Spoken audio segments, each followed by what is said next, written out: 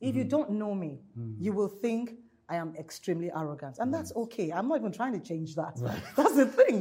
Because I have to protect myself. Right. If you're close to me, people who are close to me know that I'm the most useless person. Like, I talk a lot. I'm very playful. I'm very careless around people I love. I'm not guarded. You know. So the only times when I can guard myself is when I don't know you. Right.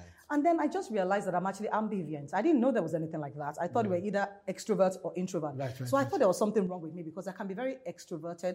And then in the same listen, I'll be introverted. I'm like, maybe I have mental illness.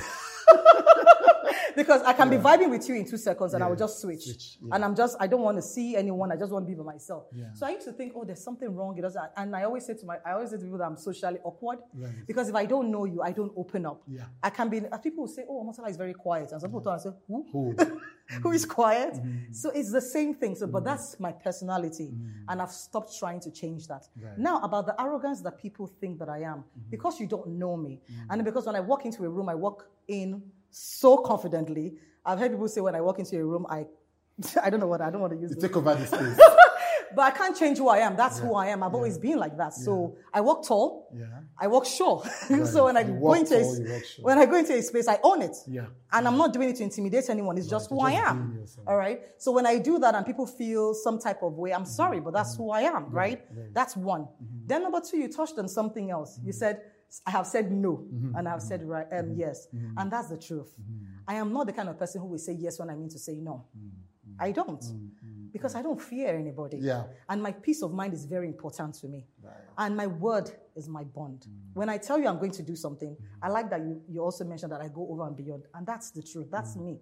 If I say I'm going to do something, I will do it.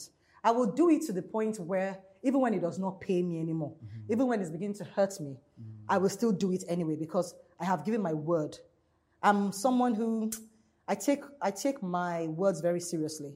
I take my vow or my word or my yes or my promises very seriously. So until I know say this thing won't kill me, I want to take the life out of me, and I'll say, okay, I've tried. It's okay.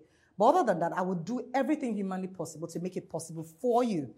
But if I know I'm not going to give you that energy, I would not even say yes. Irrespective of how you're going to feel about it, I'm going to tell you I won't do it. You can't change my mind. Right. So that's the thing. And so people that feel that kind of way most times are people that I've said no to, or people who think they can't control me, or people who think they can't get to me, then they get upset. So I apologize in advance, but it's still going to be so.